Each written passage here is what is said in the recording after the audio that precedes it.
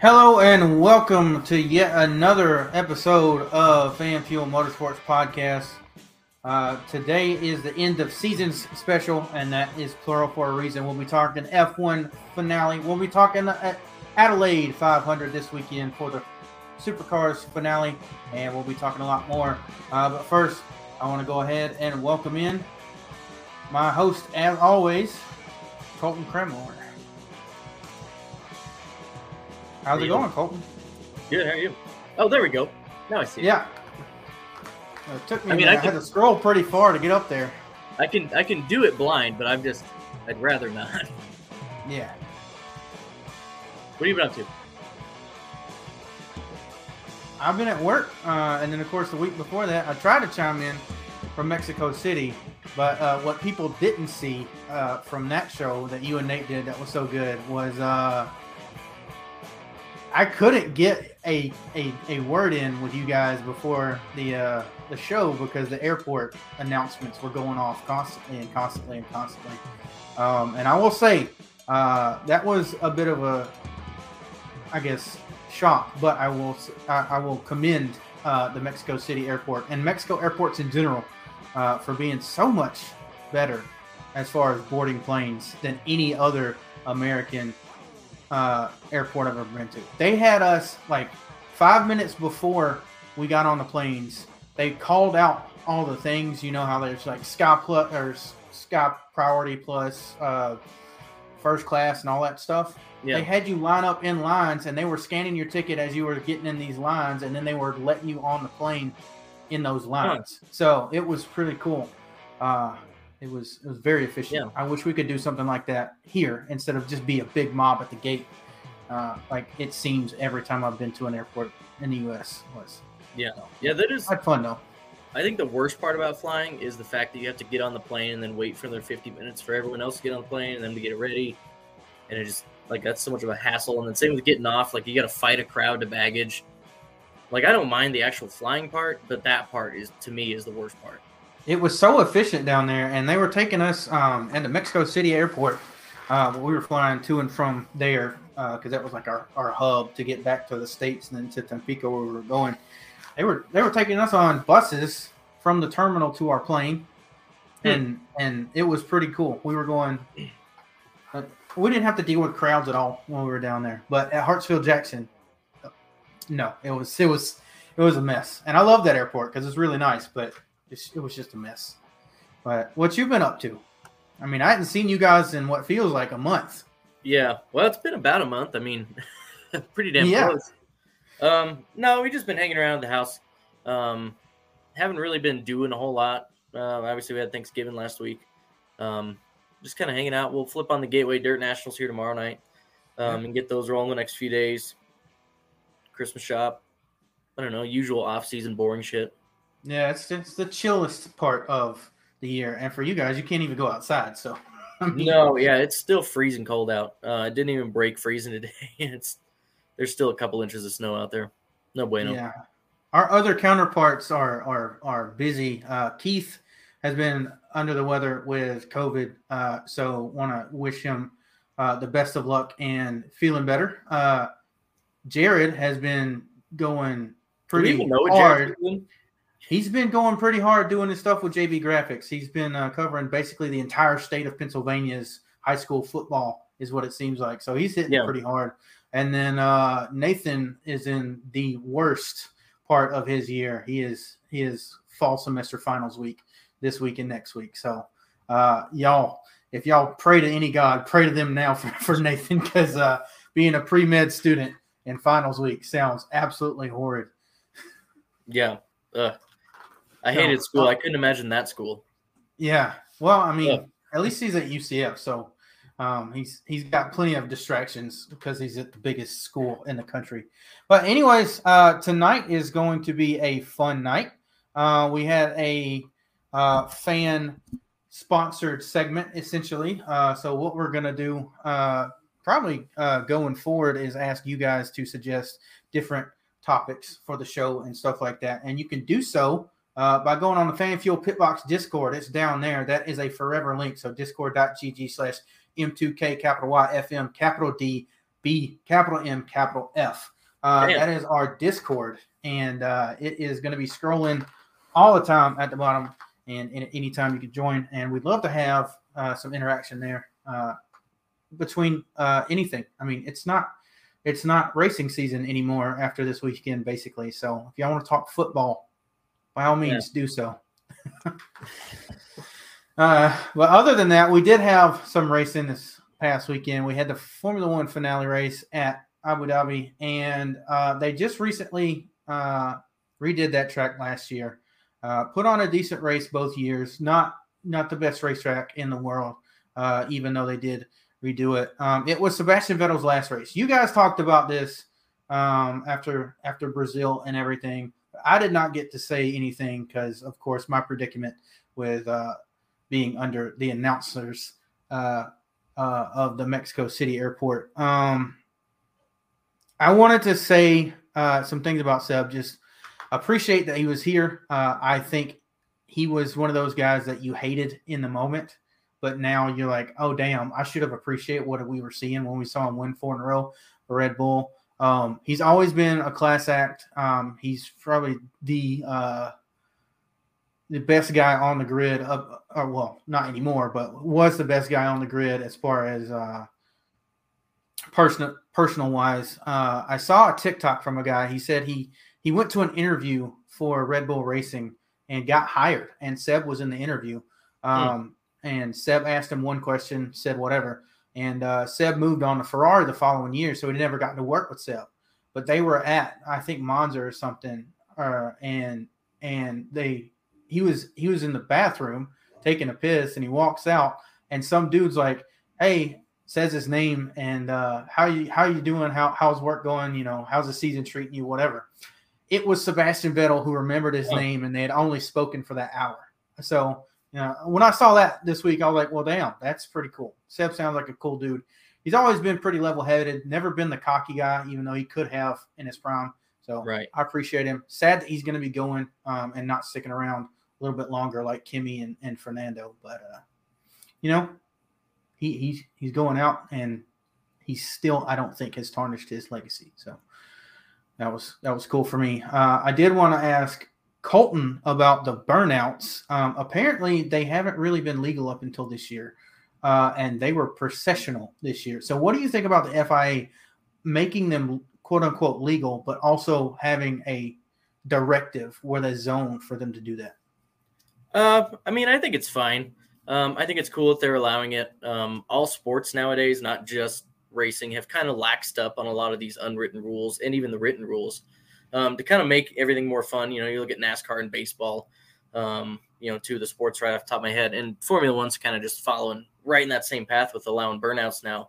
And as far as the zone, I don't really have a problem. F1, I mean, the FIA is so picky about their tracks that them having a zone to do their burnouts does not surprise me whatsoever. Yeah, it's like that's the most stereotypical thing that you can do. You can have fun, but you have to do it here. Yeah, which is a very FIA thing. So, I mean, it's cool that they're allowing it. Yeah, and with that, they had Seb do it. They had Max do it, of course, because he was your champion. But then Mick Schumacher does it. Now he's getting ousted at Haas for Nico Hülkenberg. Mm-hmm. What do you think about him doing a burnout after just being one season in there? There was a lot of uproar on Twitter about having I guess, special space for them to do the burnouts, but there was also an uproar that I saw about Mick doing it, and I don't know that the FIA liked that as well. I mean, I think when your last name is Schumacher, you kind of get a pass on a couple things. So I'm just going to give him the Schumacher pass and say, fuck it, that's all right. Don't do it again, but you can do it once. Yeah, well, he's not going to be on the grid next year, so he can't do it again. Yeah. Well, And kind of quickly recapping a bunch of stuff that's happened. I don't want to spend too much time on Formula One because I know you guys did last week. Did you guys talk about Daniel Ricciardo not being on the grid next year and going to Red Bull? No, I didn't. No, I don't believe we did. Okay, so that is something interesting with their silly season. He's not returning to McLaren, of course. Fernando Alonso's not. Was it Fernando Alonso going? No, he's going to Aston. I don't know. anyways, Daniel Ricciardo is not going back to McLaren, and he's going to sit as the third driver at Red Bull.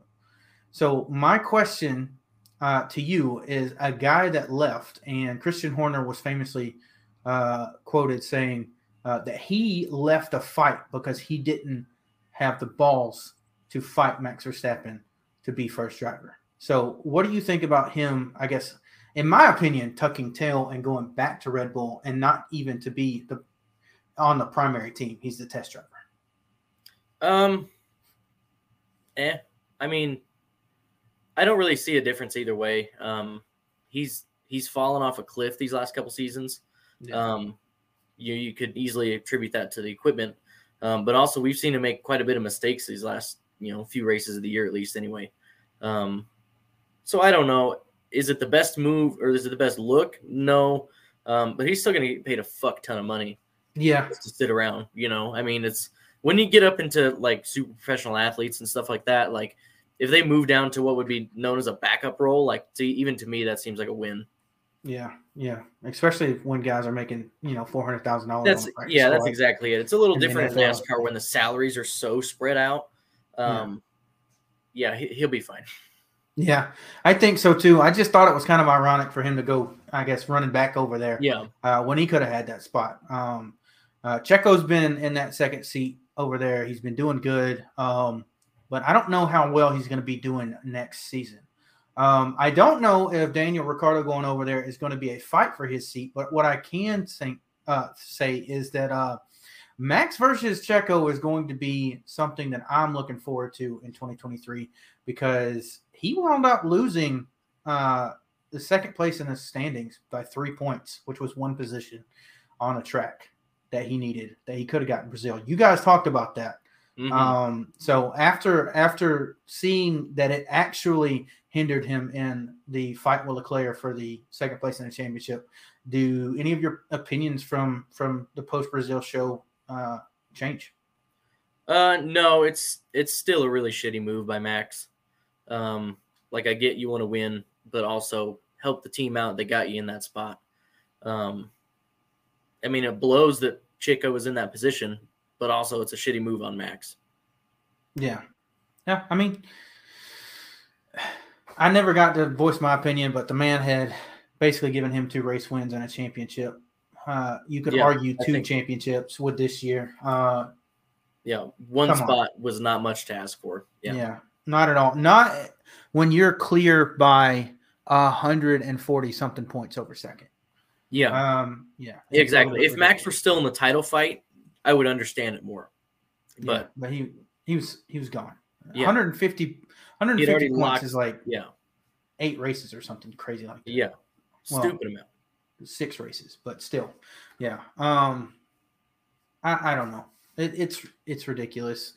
But it does also, that number I did want to iterate, just kind of quickly moving on with Formula One stuff. He did have basically 140 something point lead to finish this year. And we talked about it a little bit before we got on. I wanted to ask you, firstly, what you thought about a normal Formula One season where we see good racing, good races, but the points championship is just blown out of the water, and we know several races before the end. This is something that's constantly talked about with NASCAR and playoffs and stuff, but this is the norm for Formula One. Last year, we had an absolutely batshit crazy championship. And last year, we saw the first real big numbers from the Netflix Drive to Survive show. But this year, we see more street circuits, which had a little bit less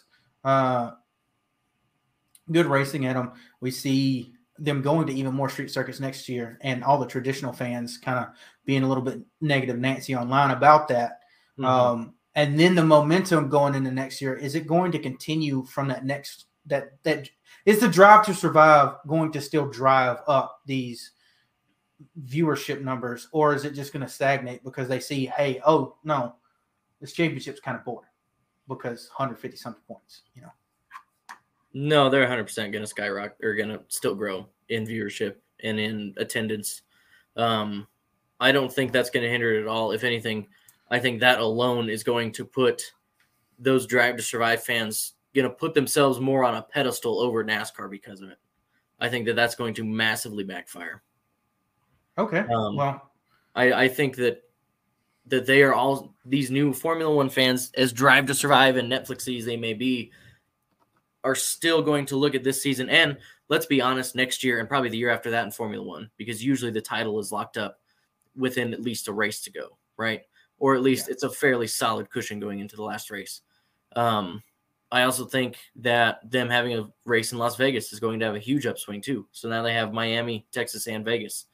I don't see them falling off anytime soon. Yeah, I can agree with you.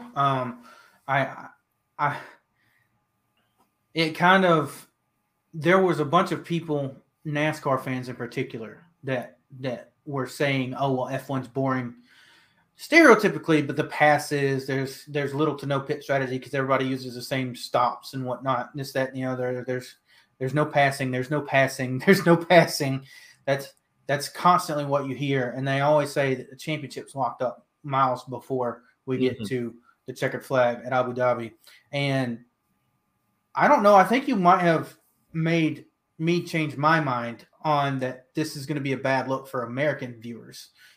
Because what you just did was like, no, it's a slap in the face to NASCAR fans because they're going to show out basically. What else? So, uh-oh. Not sure what I had an alarm for, but but yeah. So it's going to be interesting to see over the next couple of years. We saw a tremendous growth this year in F1 viewership. So, sorry. So it'll be interesting to see going forward. If we continue to have these 100, 150, 75-point leads coming into the last race, if that does gain traction as a complaint from, fans on Twitter and Facebook and whatever, from American standpoints, or if it's just going to be the NASCAR fanboys and them complaining, trying to dismantle and discredit what Formula One and Liberty Media is doing in the United States. Hey, that's about it for Formula One. For me, it was a pretty decent season. The new cars, with their new regulations, did a lot for racing. They were very much prettier to look at. And then aside from stuff like porpoising and stuff, I think I thoroughly enjoyed the season. I know, Colton, you probably watched more races this year than you have the whole rest of the time that you've, I guess, paid attention to Formula One. No, it was about the same as I watched last year. It ended up being about 3 races. I'll say that. I will say I followed the highlights and stuff a little bit more this year. Yeah. So I'm inching my way in. I'm about knee deep in the water right now. Well, we'll get you drug out there soon enough. Then we can talk about it. Yeah. All right. So, like I said at the beginning of the show, we want to kind of get the fans involved a little bit more. So this week we put out on Twitter to give us some middle of the show suggestions. And so we got a suggestion from @BigRig King Cobra on Twitter. He's a big Christopher Bell fan, and he was wanting to join us tonight, but because of his work schedule and also the fact that he has a family, he said that that's probably not going to happen, and that we'll have him on to do a fan spotlight at some point. But he gave us some good show suggestions, and so can you. Again, you can follow us on all our socials, but also try out our new Fan Fuel Pitbox Discord server, and it's scrolling at the bottom of the screen for you. Tonight, per Big Rig, he wanted us to talk about 2 things: the best fast food milkshakes and the holiday gift guide for race fans, as well as some other stuff that is racing related that we'll get to a little bit later. So first off, Colton, you are the captain of making brackets for this kind of stuff in the past. So I'm assuming that's what you're doing in the background. Wait, you hear me clicking? Yeah, I hear you clicking. No, I was reopening the Google. Okay. I can flip over. I was like, well, dang, he's going to do it. So first of all, I scribbled all over mine, making notes. I need to know, what do you constitute as a milkshake? Okay, so a milkshake absolutely has to be able to be drank through a straw. If I cannot drink it through a straw, it is not a milkshake. It is an ice cream. So, okay. Or a custard. So when I ask you that, if I go somewhere that offers milkshakes, let's say, I don't know, Hardee's, they scoop real ice cream and it's really thick. It's kind of hard to suck through the straw sometimes, and they put cookies in there. So it's cookies. Cookie dough milkshake. Does that constitute as it, because it's still, scooped ice cream whipped with the machine? When you order one, do you get a spoon with it and eat it, or do you drink it through a straw? Even though it may be tough to drink through a straw, do you at any point grab a spoon and scoop it? Okay, so that means that a Frosty, McFlurry, a Blizzard, a concrete from all Sonic, all ice cream. Okay, I consider all those ice creams. Yep. We have constituted it. Okay, so how about our not milkshake favorite not milkshakes? So favorite not milkshakes. Okay, so favorite, anything served in a cup that can't be drank through a straw, but it's also not scoops of ice cream. Right. Okay. Okay. So let's start there. Will you go first? What? Give me your favorite. I mean, the classic would be the Blizzard, right? Right. But I don't think that I could take it. I think that for me, it's got to be the custards from Culver's. Yeah. My guy. I just had Culver's for lunch today. So that would be my favorite for me. They're up there. Freddy's, great concretes also. But I am going to have to take the easy route. I'm going to go with the Blizzard. And I'm specifically going to go with the Cotton Candy Blizzard. Oh. Because that is my favorite. Drew, the inspiration for this topic, said a Blizzard brownie batter. So a brownie batter Blizzard. Say that 5 times fast. Brownie batter Blizzard. Yeah. That was tough. Yeah. That's not a drunk order. I used to be a Blizzard guy, right? But then I found Culver's. So I know that Dairy Queen ice cream is not really ice cream, and they don't really have that on their menu. Yeah, I don't know what's in it, but it's got enough lactose to be ice cream for me. Yeah. If you understand what I'm saying. But when I go to get a custard from Culver's, I don't have any problems. So just physically, it's better. I don't like just like chocolate and vanilla and caramel peanut butter ice cream near as much as most people do. So I tend to go towards like the sweeter, like the fruitier ice creams and custards and things like that. So I'm not a huge fan of Culver's custard. Don't get me wrong, it's delicious. But I prefer like a Cold Stone Creamery, like a fucking, I don't know, one of their sweet ass things. Yeah, their Cold Stone Creamery is hands down the best slab ice cream you can get. Those are amazing. Absolutely. So we sound like a bunch of fat asses. we are. Yeah. Now, a regular milkshake. If you go up, let's say you go to a Baskin Robbins and you get a milkshake and you get your standard chocolate, vanilla, strawberry, and then maybe you throw a special one in there. What kind of milkshake are you getting? Okay. So we're just talking flavors. We're not getting to the fast food ones, right? Give me a flavor, and then we'll kind of get into more of the specific fast food ones. So if we're doing flavors only, I think I used to like chocolate, but now I don't. It's too like the chocolate just tastes like shit now to me.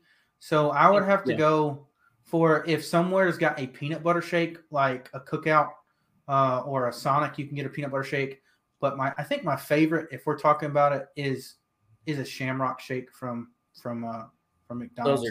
I love mint. If I could, we were talking about Culver's earlier. If I go to Culver's, I get mint ice, the mint flavoring with the Andes mint candies on there. And like, I do need to ask you though, before you answer yours. People have always said that only serial killers get that stuff. So, do you like that too? Mint chocolate chip ice cream? No, I think that's fucking disgusting. Maybe I am a serial killer. Fuck, I don't know. Yeah, mint and chocolate do not go together. I will say there are times when I think they go together, but they still don't. I'm looking for it here real quick. All right, so let's go ahead and get your answer for your favorite milkshake flavor, and then I'm going to go ahead and try and draw up my own bracket. All right, overall flavor, I'm going to go strawberry. Again, okay. I just like the That's super a safe bet. Sweet, fruity kind of shit. Like even Drew said, like tooth melting sweetness with that cotton candy one. Like, I don't like a lot of sweets, but when I want something sweet, give me a pound of sugar in that sumbitch. Like 100%. Damn. So, strawberry. And so I'll give you those Shamrock Shakes are fucking gas. Yeah. And you have to wait a whole 11 months to get them. So yeah, it just makes them even better. But they don't put chocolate in it. So yeah, you lost me there. Yeah. Well, I know. Olive Garden's on your side. They give out those little Andy mints in your order. Yeah, I get extra every time. I love those. Are like my favorite candy. The Chinese restaurant that I go to all the time, they give out Andy's mints too. Oh well. We should collect them since you don't like them. Yeah. Next time you see me, just bring them to you. Yeah. Yeah. All right. So Wendy's is out of service because they don't sell milkshakes. So that's interesting. But they do now sell a strawberry frosty. So are you into strawberry frosties? I'd probably get a strawberry frosty. I kind of want to try that peppermint frosty they got. That sounds pretty damn good. What? That must not be out yet here because I haven't seen it. So. Oh yeah, it's been out here. Yeah. Oh, that sounds delicious. Yeah, just like a crushed up candy cane inside an ice cream. And one more honorable mention before we start talking fast food and make this bracket. I got to give it to my boy Zaxby's for just being the best place ever to get a milkshake. They had brownie batter milkshake and cake batter milkshakes, and they were amazing. And then they took them off the menu, and they haven't been there for at least 5 years. And I'm the saddest fat ass you'll ever see. Every time I think of them, my mouth starts watering, and I can't. They don't exist anymore. Did you ever have them? No. Oh my god, because cake batter. I've been to Zaxby's one time, and I was with you, and I got a chicken sandwich, and that chicken sandwich was dank. Yeah, well, they had. Oh my god, so I'm with you, Drew. I only like peppermint 1 month a year. Yeah, they had the thickest fucking I mean, you had to eat them with a spoon to enjoy them, but you could suck them. You could suck them. They were thick though. They were very rich. The chocolate brownie batter was phenomenal, but the cake batter, it was like you literally baked a cake and put some heavy cream in it before not bake the cake. You were about to bake a cake and instead just put heavy cream in it, whipped it up and put it in there with some sprinkles and sucked it through a straw. Like, it was delicious. Hell yeah. And I don't think I'll ever be able to experience it again. So I'm sad. I'm just going to clip that last little conversation. That's going to be a funny Twitter bit. Yeah. All right. So, do we want to try? Can we get to 16? Do you think? Ooh, an orange fruit shake at Arby's. Yeah. Damn shits are good. They got the Ghirardelli chocolate shakes too, though. They're good. All right. Anyways, well, before we continue to go down the fast food, how many fast food chains can we put in our bracket? You want to do 16? I feel like we can come up with 16 pretty damn easily. Can we do 16? Yeah, because obviously we've got McDonald's and Burger King. Let's do 8. All right. I feel like 8's good. All right, I got McDonald's versus Burger King. Go ahead and get that out of the charge. Give me 2. Give me Arby's and who else got decent milkshakes? Give me Fat Burger. You never had Fat Burger. I've never had Fat Burger. Put Hardee's on there. Have you had Whataburger? I've had Whataburger. Okay, so I'm gonna put I'm gonna put Chick-fil-A. Arby's, and you said Hardee's. And then we'll do Chick-fil-A and Whataburger.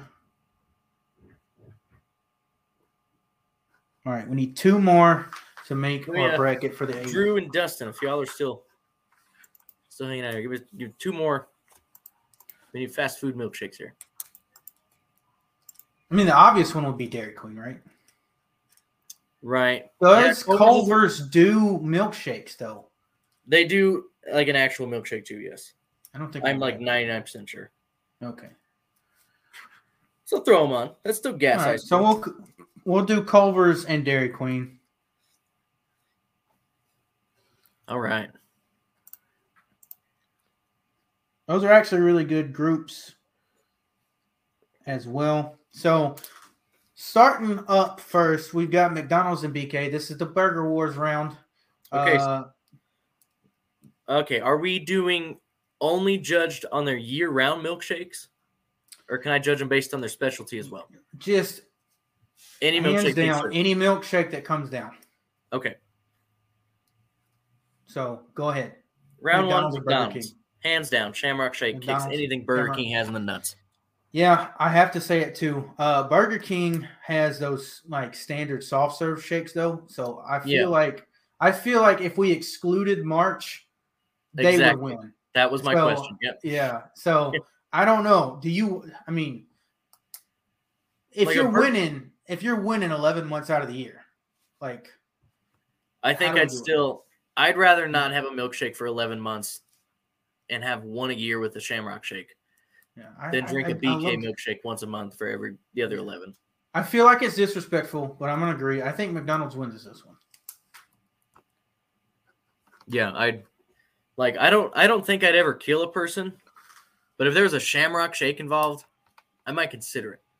Yeah, or I mean, what if they never brought it back? Well, I mean, I guess I just try to find a copycat recipe, I suppose. Yeah. Well, it's so good. They kind of be fucked. Yeah. All right. So next up, we've got the gods of their craft, according to popular demand, not necessarily our thoughts on the subject, but that is Chick-fil-A and Whataburger. All right, you go first this one because I need to hear.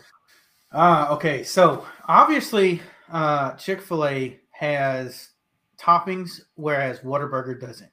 But we are going to be able to throw in other monthly like seasonal specialties. Yeah. So Chick-fil-A, they have a cinnamon one that I haven't tried. They have the peach one that everyone loves during the summer. I'm not really a peach fan. And they got the standard cookies and cream, strawberry and vanilla, or chocolate and vanilla. They don't even have strawberry, actually. But Whataburger has vanilla, strawberry, and chocolate year-round, and they do different shakes. They have done peanut butter, and they have done Dr. Pepper, and they have done sweet tea in this past year. And all of them are fire. So I got to go Whataburger for myself. I'm going to say Chick-fil-A. I'm another diehard peach milkshake fan. Okay. For me, that one and to be fair, I don't live within about 900 miles of the nearest Whataburger. So I don't have them very consistently. That very well could change if I move. Yeah. Well, I guess that means that we're going to have to go down to the comments for this one. So anybody that is watching, give us the Chick-fil-A or Whataburger tiebreaker. And while you're doing that, we're going to move on to the ice cream and custard kings of fast food. And that is Culver's versus Dairy Queen. Give me Dairy Queen. Dairy Queen. Oh, and I forgot they did build a Whataburger in Colorado Springs, about 4 hours south of me. That's not too bad.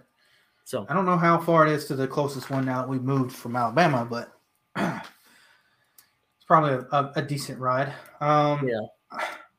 I want to go Culver's just because over the past couple of years, after learning of them and seeing that they have the ability to make the Andes Candies mint shake or concrete, that would be good. But I've also never had a milkshake from there.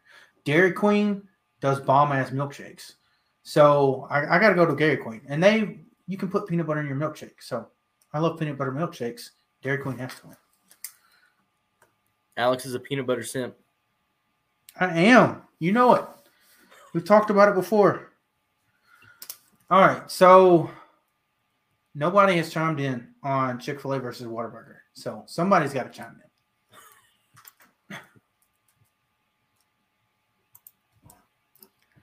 Drew, I know you're watching. Chick-fil-A or Whataburger? You got to be the tiebreaker.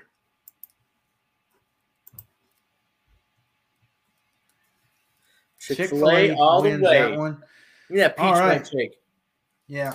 All right. So Hardee's and Arby's. This is the not top tier in popularity round. Arby's versus Hardee's. Give me Hardee's. I gotta go Hardee's too. It's the same shit.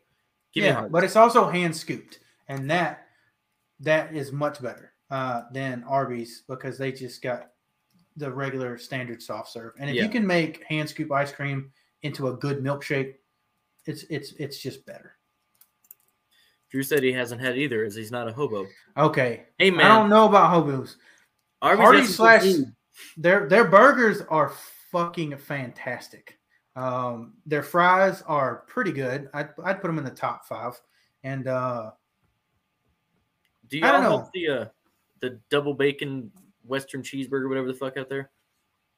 We probably do. I always get the monster thick burger. So I mean, just give me 2/3 of meat in my mouth. I'm good. Man, I don't even want to eat dinner tonight. I want to go out and fucking eat fast food now. All right, so we're down to the final 4. First up is McDonald's versus Chick-fil-A. These are 2 conglomerates of tastiness. So, is the Shamrock Shake enough to take off the peach milkshake for you, Colton? The Shamrock Shake is still rolling. Ain't nothing going to stop the Shamrock Shake right now.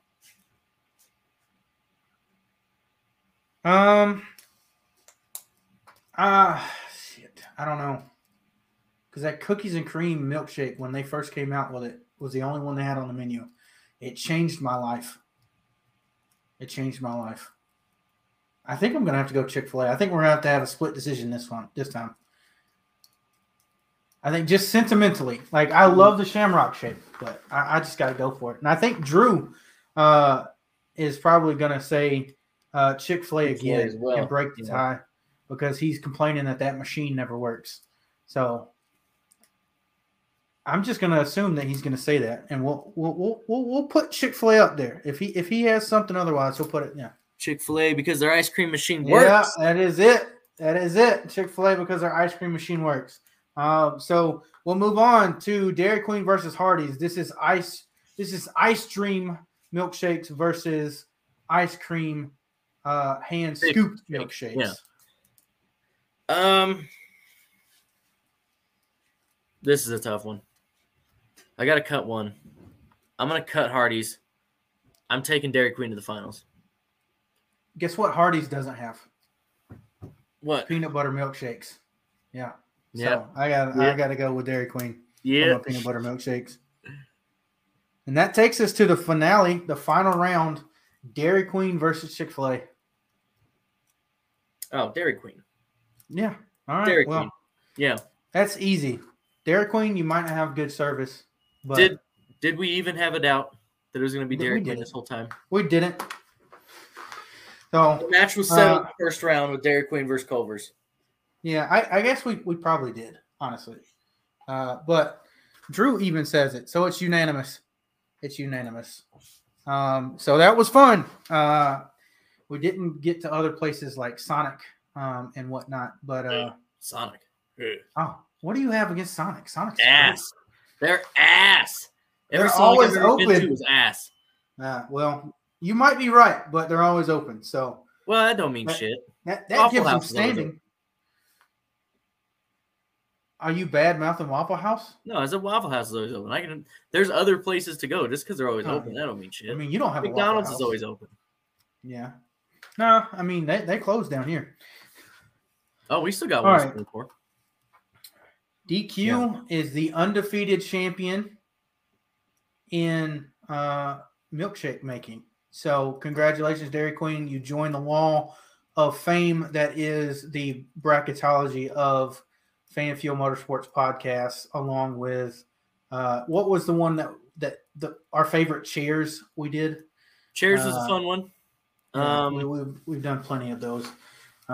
If you got any suggestions, go ahead and comment on us for next time, and we'll get this rolling as well. Because why not? Brackets are awesome. Now, the second thing that we got suggested was a holiday gift guide for race fans. So I think there's two ways that we can do this, Colton. That is, first off, our favorite holiday gifts that are racing related and what we would want that are a gift guide. And then also maybe even throw in what are good gifts for kids as well. That'll be three different stuff. So I'll let you go first. What is your favorite Christmas gift that was racing related? I'm not sure. I've gotten a lot a lot of racing related Christmas gifts. Every single year of my life, I've gotten something racing for Christmas. I've gotten so much stuff, I can't even remember where the fuck I got the stuff. I do not know. I'm going to be 100% honest. I got no idea. I can't pinpoint down to one thing. Really? Nothing. Like, don't get me wrong. I've gotten a lot of shit. These signs back here were from Christmas. That calendar was Christmas. Both of the Dave, or not the Dave Blaney, but the Dale Jr. and the Jeff Gordon flag were Christmas. Like, almost all of my NASCAR stuff has either been a Christmas present or a birthday gift. Because when I was young, we didn't have money. So we couldn't get toys any other time of the year. Yeah. Well, okay. Well, I'm sorry that you don't have a favorite. I know. I will say, because Cheyenne commented, my favorite Christmas gift that I've ever gotten racing related is my Ryan Blaney blanket that I got last year. Oh, we'll have to see that. I hope it's good looking. I hope it's one of those really soft ones. For me, I've gotten plenty of stuff too. I've obviously gotten die-cast my whole life. Even from people outside my immediate family has gotten me die-cast. I remember when I was a kid, I got the Bobby Hamilton Square D hauler with the number 55 car from one of my very distant aunts, and that was really cool. But I think my favorite one has to be, was it 2010 during Christmas? I got Formula One 2010 for the Xbox 360, and I went ballistic. My grandparents got it for me, and I'd been waiting for a Formula One game since I could remember. I had Formula One 2001, not the EA Sports one, but the one from the other developers on the PlayStation 2, and I just hadn't had the ability since then to have one. So when Codemasters made that game, I was drooling over it for the entire year. And when I got it when I was a kid, I mean, I was like, oh my God, F1 2010. And I there's a picture of me holding up over my head. I mean, one of the best Christmas gifts I've ever gotten. I played the absolute shit out of that game too. Oh yeah. Hell yeah. That's it. Well, I played the shit out of F1 2011 because I bought that one when it came out. I got that one a little bit later. That one's the intro was Born to Be Wild, I think, and it was I wouldn't even play the game half the time. I just let the intro play, intro roll, and then take the disc out and put it back in and do it again. Yeah. And Drew says, anything tailgating, especially flags, but also my wife got me a Carl Edwards Snuggie that I still use. That's pretty cool. I've never had a Snuggie, but they seem to be the pinnacle of blanketed clothing. You want me to learn you something here? Okay. Pretend I don't want to use a nice Christmas box. Okay, here. Pretend this is a blanket here. Right. Okay. Blanket. Instead of like throwing it over your shoulders when you sit down on the couch, or like having to like hike it up your legs and like try to like wrestle with it. All you got to do is cut a damn hole in the middle, like so. You put your bottom half under the blanket. You put your top half over the blanket, and now you can take it and wrap the top, and you're still covered in your bottom. I learned that the other day from a TikTok, and it changed my fucking life. See, I don't know. It's like an inside-out poncho. It's fucking tits. That sounds cool and all, but I don't know that any of my blankets I would want to do that to. We'll just go get a $10 one from the Walmart. Well, I've got sentimental value in all my blankets. Well, this sounds nice. Your creative blanket. Okay. Yeah, and it'll have sentimental value that way. Speaking of blankets, we got one. We tried to get one for the dogs from Walmart for a heated blanket, so that they could, not be so cold. That piece of shit didn't work, and it was wrapped. It was wrapped in paper, so like I could have taken it back. So yeah, $30 wasted. Anyways, so if you were looking for something this year, what would you want? And we'll go down from categories. Merch from drivers. What is your favorite merch to get? Is it clothing? T-shirt. Is it stickers? What is it? Yep, t-shirts all day. Stickers are a damn close second. Yeah, t-shirts and stickers definitely number one, number two. Okay, well for me, I can't stand stickers. I hate stickers. I don't like them. I can't stand them. Don't ask me why. I don't know.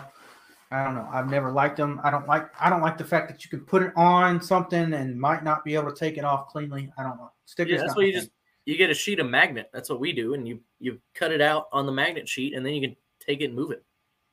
That sounds like that would probably fix my whole aversion to stickers. But no, if we're talking about merch from drivers, for me, it used to be t-shirts, and then I get a hat every time I go to a racetrack, but I don't even wear hats. But I always like having a new hat when I go to a racetrack. So that's fair. So I've got a collection of hats that I don't wear. Like the most recent you guys have seen, I got at the Roval was a Sun Drop hat from Dale Jr.'s late model race earlier this year. But don't give me a hat for Christmas. I don't want it. I want flags. I have turned into a flag boy. You can see the tapestry behind me that Myra got me of Dale Earnhardt. I've got my flags in the floor because I haven't been at home since we moved here, basically. But I've got tons of flags that I'm going to put in the background. I love flags. Hats with the number on the front and sponsors on the side, but no sponsors on the front for Drew. And that's interesting because I don't know that there's very many hats like that. The majority of the hats you see have the sponsors on the front, but they do have some of the Fanatic haulers have, like a 12 for Ryan Blaney on the front and the signature on the back. But I rarely ever see it that way. I think 9 out of 10 hats are sponsor first. And I could be completely wrong. I'd say 7 out of 10. I still see a good number of numbered hats. I feel like each driver at least has one, whereas they may have like 3 or 4 of the sponsor ones. Yeah. I'm with you. I'm with you, Drew. I'd rather have a number hat than a sponsor hat. Yeah. Yeah, because you're basically doing free advertising at that point. So yeah, like I don't want people to assume that I work for FedEx. Yeah. Like, well, I mean, the good thing about FedEx, that's actually a bad example because all my FedEx hats don't say FedEx. They say FedEx Racing, and they have the checkered flag with the FedEx. That's color. fair. So that's fair. Anybody that's not FedEx does it wrong. Menards. So, there you go. Yeah, exactly. Well, how about specialty merch? What kind of stuff? I see, behind you, you've got the tiered pictures and stuff. But what about what is a good specialty merch to get for the race fan in your life? So specialty merch, I am always more a fan of posters and cardboard cutouts than I am usually of like paintings. Don't get me wrong, this one kicks absolute ass. But like that Pennzoil sign, my Dave Blaney back here, like anything that's kind of, I don't know, more beat up per se than like a nice painting. I really like the genuine kind of at the track feel of that a lot of posters and cardboard cutouts give. it kind of gives that rugged old NASCAR feel that I remember as a kid. Yeah, and Drew says sheet metal, and I was actually just about to bring this up. If you have the money, your race fan in your life is going to love you that much more if you get them sheet metal. But I don't think that's something that you can do monetarily. You can see Cesar Beccarella's, I can't point behind me, that thing. I still didn't point when I turned around. You didn't, yeah. Anyways, the front left of his Xfinity car back behind me, I got that for free from Alpha Prime Racing. They gave it to my dad to give it to me because obviously my dad works with them. We talked about that after the July race at Atlanta. But that's the only reason that I've got NASCAR sheet metal. Oh, there it is. And realistically, it's composite now, but it's expensive. So if you need something that's not expensive, I think something that would be very good, especially if your person has a man cave or a she shed, is posters. And if you can't really find it in our media as NASCAR fans, but if you are a European sports fan or a world sports fan talking about V8 supercars, Formula One, Brazilian stock car, they all have very good looking merch. You can go to Ferrari and get a race specific poster from them. So if you wanted the 2011 Brazilian Grand Prix, they probably got that poster somewhere where you can buy it. I know last night I was browsing around and I saw a McLaren poster from Monaco this year where they ran the Gulf livery as a throwback, and it was astonishing. And you can buy that stuff, and they even sell them framed, so you can get stainless steel frames, wood frames, heavy duty frames. You don't just have to get posters. That for me is a really big option. Posters are the thing that you don't think about, especially for sports cars, Formula One, that sort of stuff. Race posters are really cool. I know everybody's probably seen a Monaco poster in a movie or a Ford versus Ferrari poster in the background of some dude's garage in a movie or something. Old-timey cars for Formula One stuff. Just posters. They're so cool. Get it. Quick tip, if you are shopping for posters for any race fan in your life, it is not illegal to use another logo for your own personal use. It is only illegal to use another logo for monetary use. So you are perfectly legal and right to find any image on the internet of whatever race or whichever that you would like. Take it to your local print shop, get it made into a poster. A couple years ago, I got a 3-foot by 2-foot poster of an Ayrton Senna painting. I paid $30 for it. Kick ass. That sounds awesome. That's a really good hack. That can be personable too. Be careful with paintings, drawings, etc. Pictures, you're fine. Paintings, drawings, it gets fishy. But like if you want this image right behind us, we could absolutely take that to the print shop, print us a poster, keep it for ourselves. No harm, no foul. And you can personalize that too. Yep. What I've been using for everything for the banners in the front of the shows and what we put on social lately is from Canva. And a dumbass could go on Canva and create something pretty interesting. So you could pretty much take some photos like that and create it solely uniquely for your race fan in your life. And that would be pretty personalized.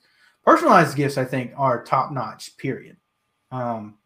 Like if Colton were to be like, hey man, I got you this Denny Hamlin lug a nut from the Daytona 500 and it was authenticated.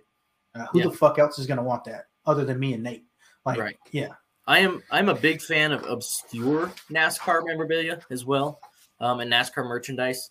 I don't know, like if someone were to give me one of those old Digger Gopher stuffed animals that they used to have, like I'd find it so cool. Yeah. Another thing, you talking about, go ahead. If I were to buy sheet metal, I would buy like Quinn Houff sheet metal. Yeah. Well, shit, you can do that at the Gypsy Tents. They've still got all kind of drivers that nobody picks up. Like Joey Gates and stuff. Yeah. 20 years from now, everyone's gonna look at that and be like, "Who the fuck is that?" We went to Charlotte Roval this year. I swear to God, they have every single panel of Mason Massey's car that he wrecked. God, I don't remember where he wrecked. was it Talladega? Somewhere earlier this year, Mason Massey, a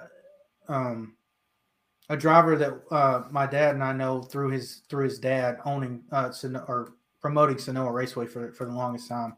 When my dad and I worked up there, they had his entire Xfinity car. I swear to God, front bumper, rear bumper, both quarter panels, both fenders, both doors, and nobody had bought it. And I was like, well, shit. Damn. Poor Mason. Yeah. No one even wants your car. Yeah. Yeah. But shit, give me a Josh Wise bumper that's from like an obscure race in 2014 when he had no sponsors. Yeah. I'd love that shit. Yeah. Give me a Brett Moffitt 34 Loves car piece, you know? Yeah. One of those. Yeah. The more obscure, the better. Yeah. Especially if they're diehards like us. Like, yeah. Yeah. So now let's move on to kind of a broad category of diecast. I think this is specific for certain subgroups of fans because some people would not want 164s, and then some people like my dad hoard them. So I'll let you go first. If you're getting a diecast, what would you want, or what would you recommend for people to get diecast wise for, I guess, maybe different levels of. So it's hard with diecasts. I always say if they're under 15, get them a 164. They're gonna appreciate that more than they would a big car. Most people, right? Obviously, at 12 and 13, we were collecting 124s, but we still had and collected avidly 164s. After 15, kind of wishy-washy. If they're an adult, go with a 124. Just be safe. But also, I mean, just ask. Like, if you have anyone that you're shopping for, ask what size car they like. Because everyone does have their preference. Like your dad, I've never seen anyone own as many 164 cars. However, I myself, I'd like a 124 because I want to get them nice and set up and, be able to see the detail in them. Totally either way. I could see both sides. Yeah, and I think also at this point, if you're going new or old, could be something too. Is your racing fan a classic NASCAR fan, or are they a modern one? What are you willing to spend? Are you willing to spend $100 on a basic 124 scale next gen car? Or would you want to go find a $100 one from 2008 because they're a Jimmy Johnson fan? And you could get a winner's car from that era for that much. How specific is the person you're buying for? Because me, like, I don't like color chrome. I think color chrome's cool, but I also am not going to buy one because it doesn't represent the car that I saw on track. So if they've got specific standards like I do, don't get me a color chrome car unless I specifically want it, So like we can answer that as a different question later. But my Holy Grail car is not one that you would have seen on track. So just ask. Yeah, Colton hit the nail on the head with that. Just ask. Diecasts are great though. You can race them if they're the small ones. You can display them if they're the small ones or the big ones. And if you don't get them a diecast, but they have a lot, other options include display cases. I'm sure everyone would appreciate that if they are a collector already. Mm-hmm. All right. Let's move on to toys for kids, and then I'll talk about something special that I saw earlier today. So, again, it's going to depend. I think safest bet always for kids is a 164 scale car. 100%, hands down every time. If you can get, I don't know, half a dozen of them maybe, absolutely. Perfect gift for a kid every time. Yeah. I think for me, especially since NASCAR has joined with Walmart and Adventure Force, I got from my little cousin one of the figure 8. I guess they're like motorized cars. They're crashing cars. Yeah. You can go to Walmart. You can get them. I don't know. Probably you guys, when you were kids, you had the cars that you charged up and they went around an oval. Mm-hmm. Well, they've got those now, but it's a figure 8, not an oval. And NASCAR has partnered with them, and the cars hit each other, and they basically explode into 3 big pieces, not small pieces, because you don't want kids to choke, obviously. No, right. But your kid can then put them together charge them back up, and send them back on their way. And I think that's really cool. It's a lot more in depth than I would have had as a kid when it comes to NASCAR specific toys. But something that always gets overlooked for me is slot cars. Slot cars are a great gift for kids. They got the HO scale ones. Yep, never. I mean, we had one slot car track, but it was just like one of those little rinky-dink like plastic ones you just set up in the living room. Yeah, that's the one I'm talking about. They went maybe a mile an hour. Man, that wasn't very fun. It was. Yeah. Y'all did slot car racing, so I think. Yeah, and to be fair, we were also like diehard racing kids anyway, so I already had an idea, and maybe I'm not the best reference source for that one. Okay, well, Colton's. I'm just killing your vibe. It's here. Something different. Yeah, you're killing my vibe. If you're a kid and you're into cars and you're like 4 years old, that's probably really cool. Hot Wheels as well for a racing kid. Yeah, Hot Wheels are awesome. Yeah. And they're still like $110 or something like that. Yeah, and you can get all kinds of different stuff. I've seen plenty of knockoff race cars and licensed race cars that they have. So, yeah, racing fan kid, if you want to get your kid into racing, start with Hot Wheels. It's the cheapest way to get a diecast. All right, now something interesting that I saw earlier this week while just scrolling on Facebook. I did not know that they did this. And this is really a really cool idea. They sell, wrong one. They sell model cars again.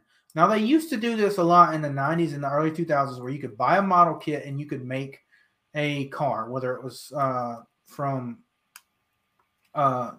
Lionel or the other railroad company that makes models or any of the other ones, Revel, all that stuff.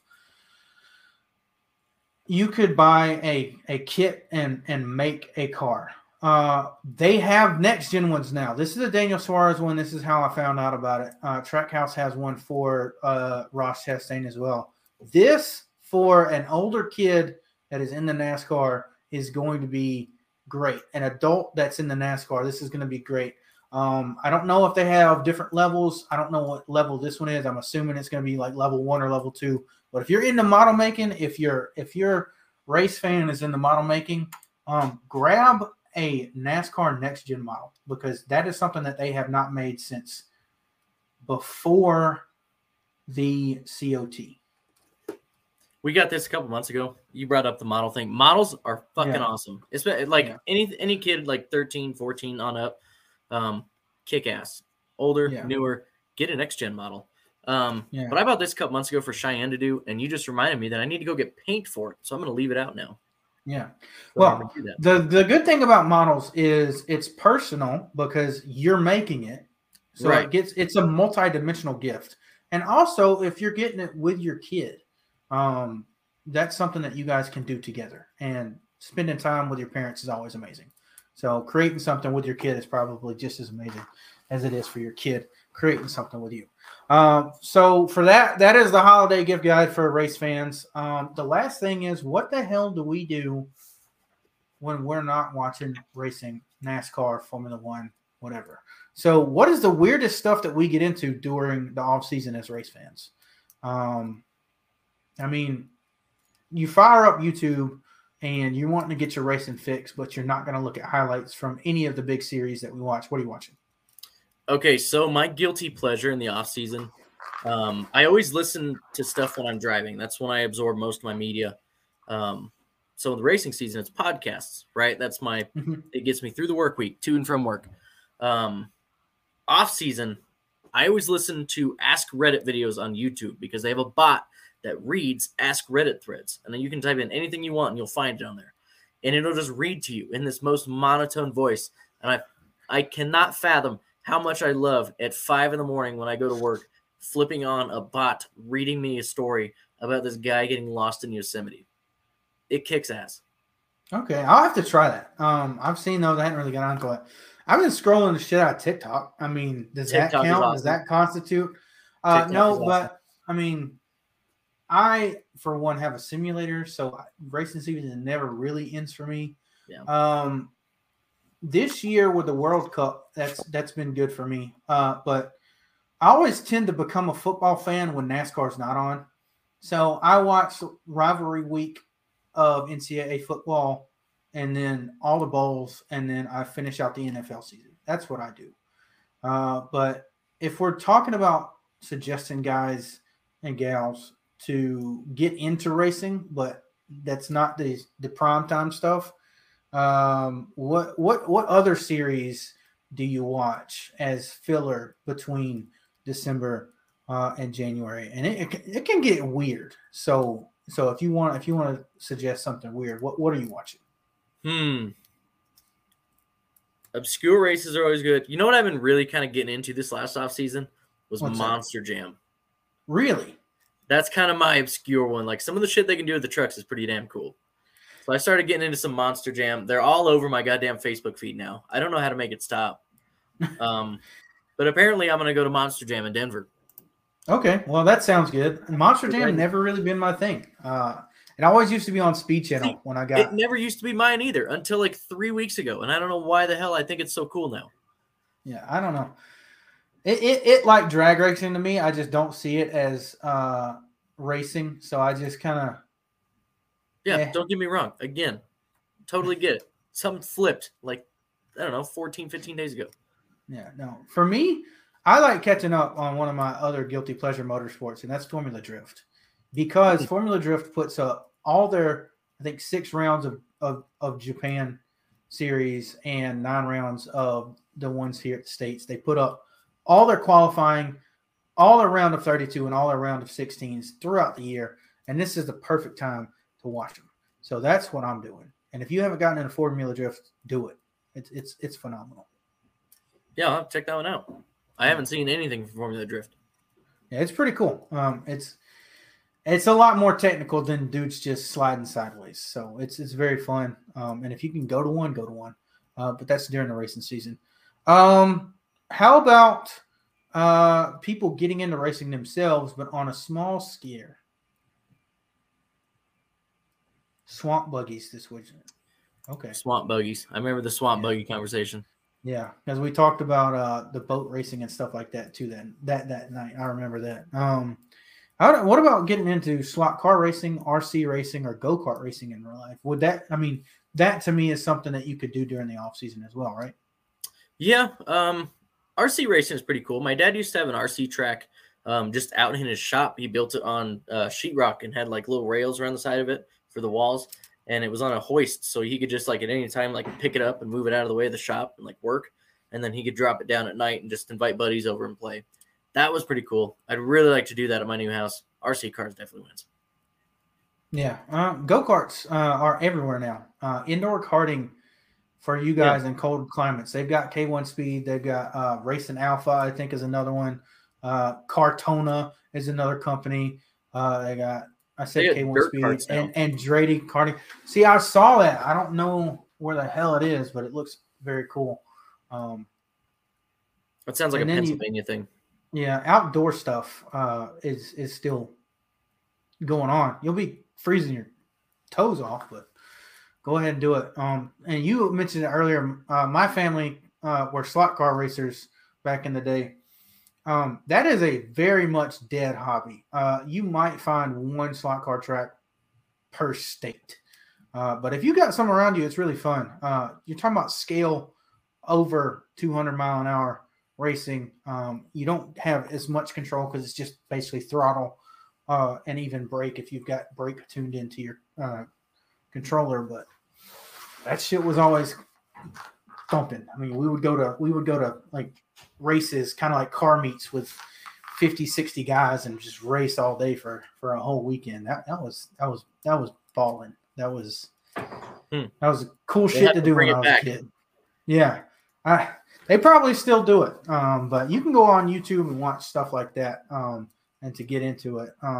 It's like RC racing is not just for oval cars. They've got a bunch of they've got road racing. They also do like trophy trucks and buggies and stuff with jumps and stuff. So go out and get into some racing. Do sim racing if you can. Come race with me.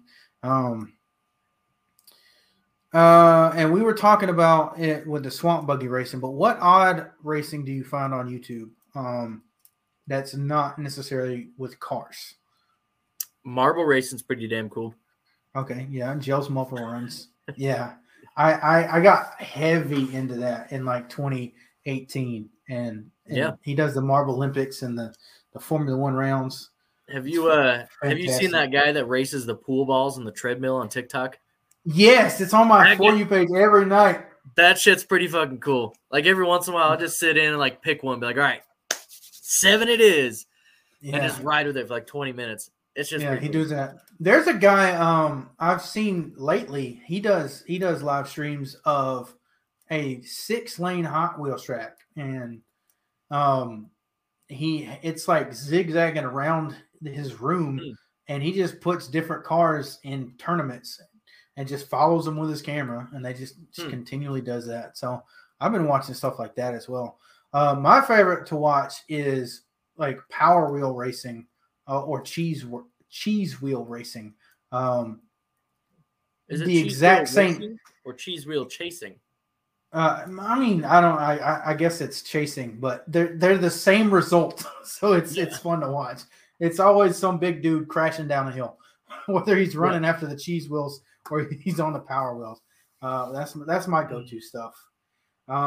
Anything else that you're watching on the off season? Not really racing related. No. This is kind of my break from a lot of the more serious racing, and I get into just goofy shit. Like I might watch a Mario Kart racing video when I get off work tomorrow. I don't know. Yeah. Drew says we used to have a Greyhound track here, and it was badass to see animal ethics, different conversation. Well, I've never really watched horse racing or dog racing, but I mean they are going in a circle on dirt, so I probably like it. Not really a betting man, so I don't know. I might get into it. I don't feel like I'm old enough yet. That's not a shot at you, but that's not really a young person sport. I think that's an older person sport. That's the gentleman sport. How about that? Yeah. That's the better way to put it. Yeah. I don't think I'm the gentleman. Yeah, when I start playing croquet, I'll start going to the ponies. Yeah, exactly. Well, those were some fantastic fan submitted stuff from Drew and at Big Rig, King Cobra on Twitter. Give him a follow. He's been here basically since the start. We really appreciate him, and you guys can join us at Fanfuel Pitbox on Discord and join in on a conversation of what you guys want to see on some of these kind of off nights where we're not actually talking or have a guest on. Other than that, we've got basically this weekend and beyond. We've still got racing. It's just not Formula One and not NASCAR. So this weekend, you can see in the background, I talked about it earlier, we've got the final race for the Adelaide 500, or the final race of the V8 Supercar season at the Adelaide 500. And this is one that I've been anticipating for quite some time. And I know, Colton, you don't get into it, but V8 Supercars is a damn good series. You can pay $6.99 every month to be a subscriber to them on YouTube and watch all of their races. They give you their DP1 and DP2, which is the Dunlop Pro Series, basically like GP2 or the Xfinity Series for them, as well as all their other support groups, including the Australian versions of the Legends cars. They do muscle car racing, stadium super trucks. They do some V8 formula cars that sound absolutely throaty and badass, and they put on a good show. And they do some other stuff as well. So you get a bunch of stuff. You get 12 events every year for the low price of $6.99. Do it. This weekend is especially special because Adelaide used to be the season opener, has been for a while. It started out as the Formula One GP in Australia from 1984 to 94, I believe. You can tell me those dates are wrong if I am wrong. But then Supercars took it over when the Adelaide Street Circuit got replaced by Melbourne in South Australia. And Supercars have made it an event. And 3 years ago with COVID, they took the event away. And the state legislatures down there said, we're not doing this anymore. So they had a couple of different legislators running on campaigns saying that we will give you Adelaide back if you elect us. And 3 years later, we've got it back. Talking about an event that hosts 250,000 fans every single year, boosting the local economy, being a drawback for a political campaign. And it worked. So it is back. And I'm excited. If you've never watched it, this is the street circuit to watch. It is always a hell of a time. Massive crashes and the scariest corner in motorsports, in my opinion, in turn 8. They're doing about 160, and then they just turn right and are an inch off the wall when they exit the apex of that corner. It is fantastic. Another interesting thing about this weekend is Holden is leaving the sport and being replaced by Chevrolet for the Gen 3 stuff. And we'll talk about 2 teams who are coming, and in respect to them, they're putting their liveries in white, and that is Walkinshaw, Andretti United with Chaz Mostert, and Triple Eight Motorsports from Red Bull are also going to bring champion Shane Van Gisbergen and his teammate in white. And these are both very pretty liveries. And I know, Colton, you're kind of sitting here just listening. Are you going to try and watch the race this weekend, or are you going to be preoccupied? Because there's quite a lot going on. What day is the race on? It's all weekend. So the way that the well, then yeah, I'll watch the video. Yeah. It's all in the middle of the night as well, because obviously it's in Australia. They do 2 races on Saturday and 1 on Sunday. So it's actually going to be Friday and Saturday night for us. The way they do it is they have the 12 events, and they count races. So you watch this year, it was quite boring. Shane Van Gisbergen won 21 races this year. The next closest drivers were tied at 3 race wins apiece with Chaz Mostert, Will Davison, and Cam Waters. And despite the fact that he's won so much, these races are phenomenal all the time. So don't get discouraged by one guy winning all the time. I did want to, before we get into the Snowball Derby and the Gateway Dirt Nationals, also talk about next year for supercars.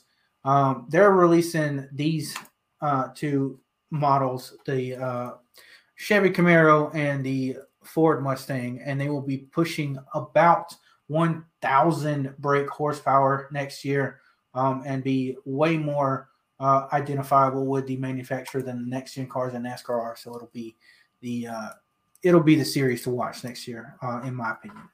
Other than that, Snowball Derbies this weekend. Are you looking forward to this, Colton, or are you going to stick to the Gateway Dirt Nationals? Yeah, I don't watch the Snowball, especially since now I have the Gateway Dirt Nationals. But I've never watched the Snowball. Not that I don't like it. It isn't my cup of tea to sit and watch pavement late models spin around for 400 laps, just for the officials to come out at the end and completely shaft someone with a made up rule. Yeah. I'm just not a huge fan. I get the that allure. Is very understandable. Yeah, I understand it's a huge race. I would love to go to the event. I just don't want to spend my time and money watching it from home. Yeah, well, if you do want to watch it, it is pay-per-view. I think it's going to be Bubba Fowler versus Field, just because he's been on such a roll these last couple of years. However, there's a big NASCAR presence this year.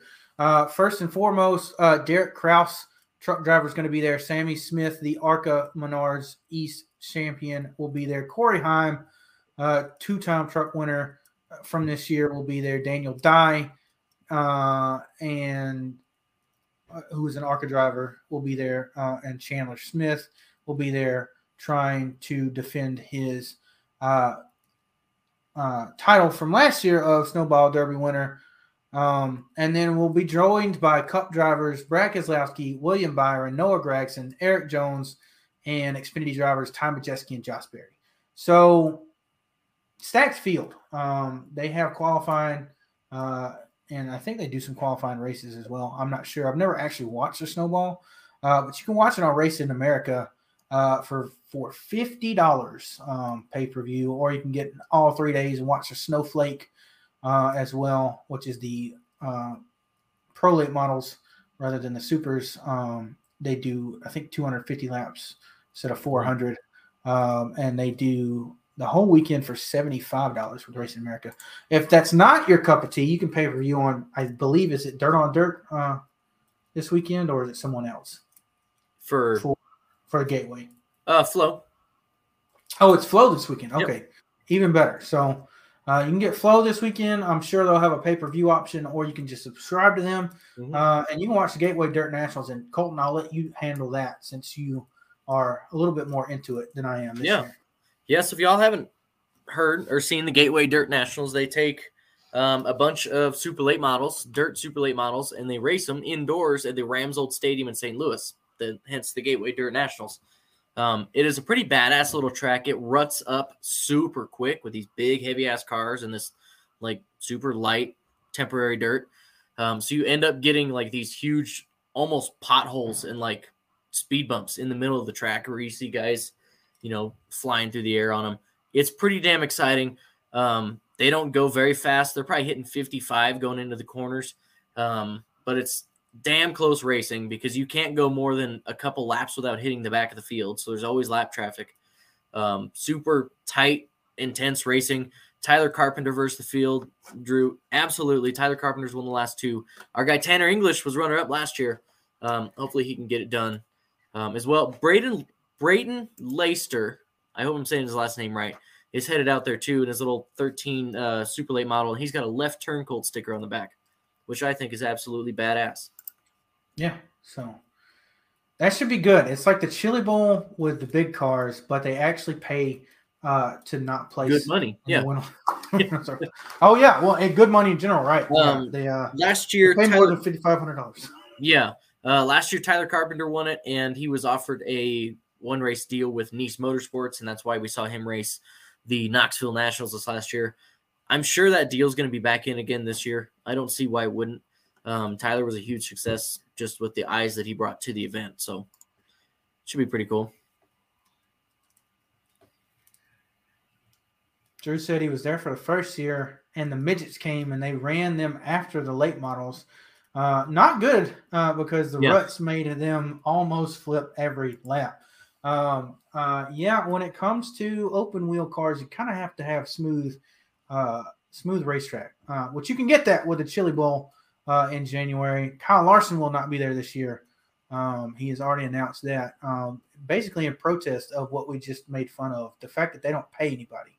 Yeah. And that's something for a different show later on that we can discuss. But in my opinion, you got that much money in coming pay-per-view, you got to pay your drivers. Anyway, I don't think there's anything else going on this weekend, but I did want to bring light some news that we got this week for Formula E.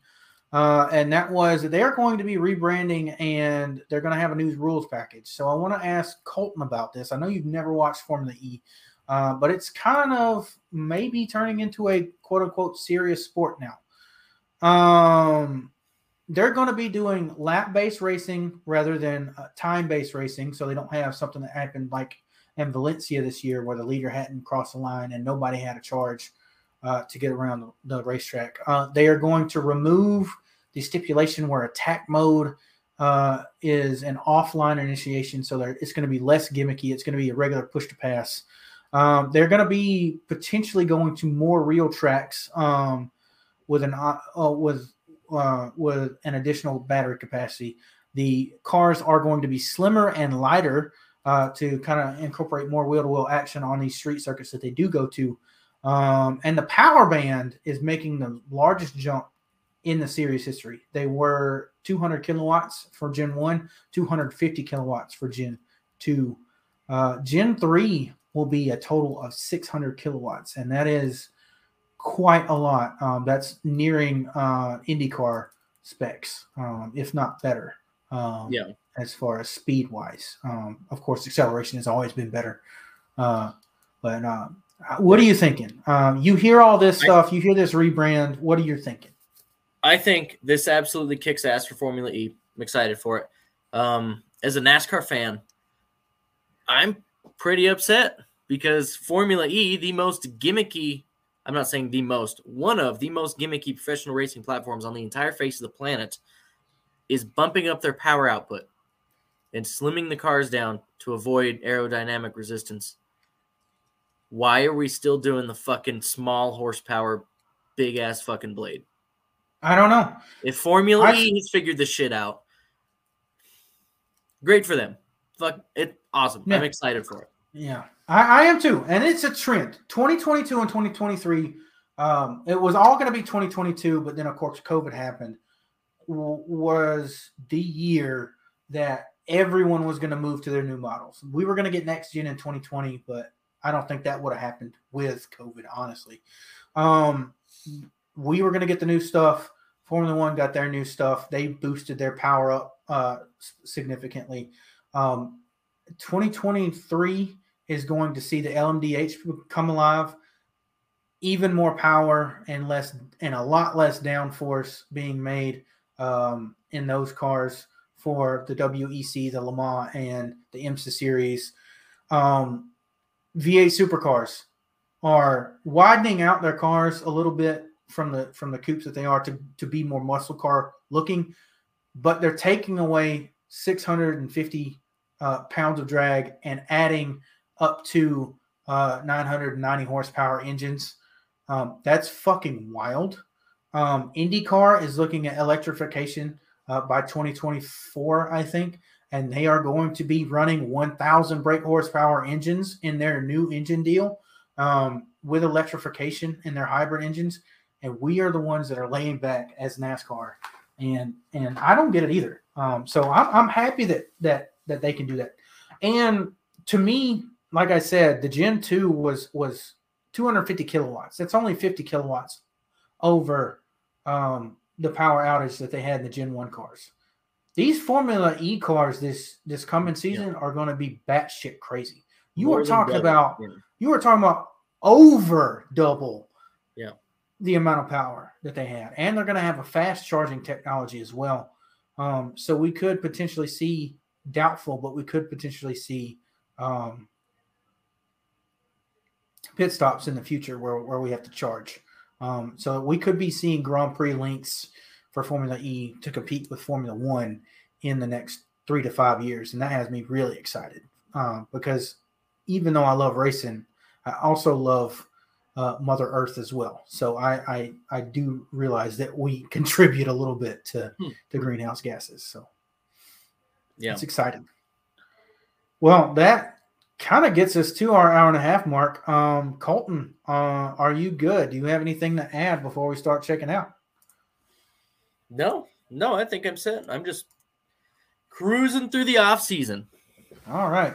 Well, I'll go ahead and start our outro. We are extremely happy to have you guys here. After me being off for a couple of weeks, of course, thank Colton for being interim host basically every other week this year, it seems. And that's probably going to be the trend until I get a different job, which is probably not going to happen soon. We got a lot of cool stuff coming over the off season and coming to you next year. We are actually going to try and bring our fantasy next year. So be looking out for Pitbull Fantasy Series. Thanks again, Drew, for all the help tonight and the suggestion for everything. I'm going to send it to Colton on whether or not we're going to have any shows in the next couple of weeks. And yeah. So next week, week of December 7th, I think we're going to be off. However, the 14th, I am going to be popping on, at very least by myself, just to kind of, maybe an hour show. I don't know. We'll just kind of mess around, see what happens. I'll come up with a couple ideas. I'm also open to ideas. If you'd like to please message us. Or join FanFuel Pitbox. Yeah. The Discord link is below. Other than that, the next week after is the week of Christmas. So we're going to pass on. Week after that is the 28th, and then is New Year's week, which I refer to as Adult Dead Week, and I fucking hate that week. I do not like doing anything that week between Christmas and New Year's. Don't know why. Can't stand it. So I'm not going to do a show that week. But then, January 4th, 2023, we're going to hop back on for your Chili Bowl preview, where I will be giving you guys all of the driver lineups to kind of keep an eye on, Chili Bowl history, going over the complicated passing point system, so maybe y'all can understand that a little bit more. Full ass Chili Bowl preview show January 4th. So check us out then too. Yep. So it's basically we got 2 weeks from now we'll have a show. I'm gonna try and be on that. I'll be traveling again, so maybe I won't be able to be on it. But we'll figure something out. You can join the Pitbox Discord as well to get on there. And we are going to have one for Colton and the Chili Bowl, a toast shootout, that whole ordeal. And then 2 weeks after that, we will be getting ready for the Rolex 24. We'll have a roll before the 24 of our own, and that'll be it. Other than that, I think the normal stuff. Follow us on Facebook, Twitter, and Instagram at FanfieldMSM, capital F, capital MSM. Follow us over on FanfieldMotorsports.com, and we will see you guys in a couple weeks. All right. Bye.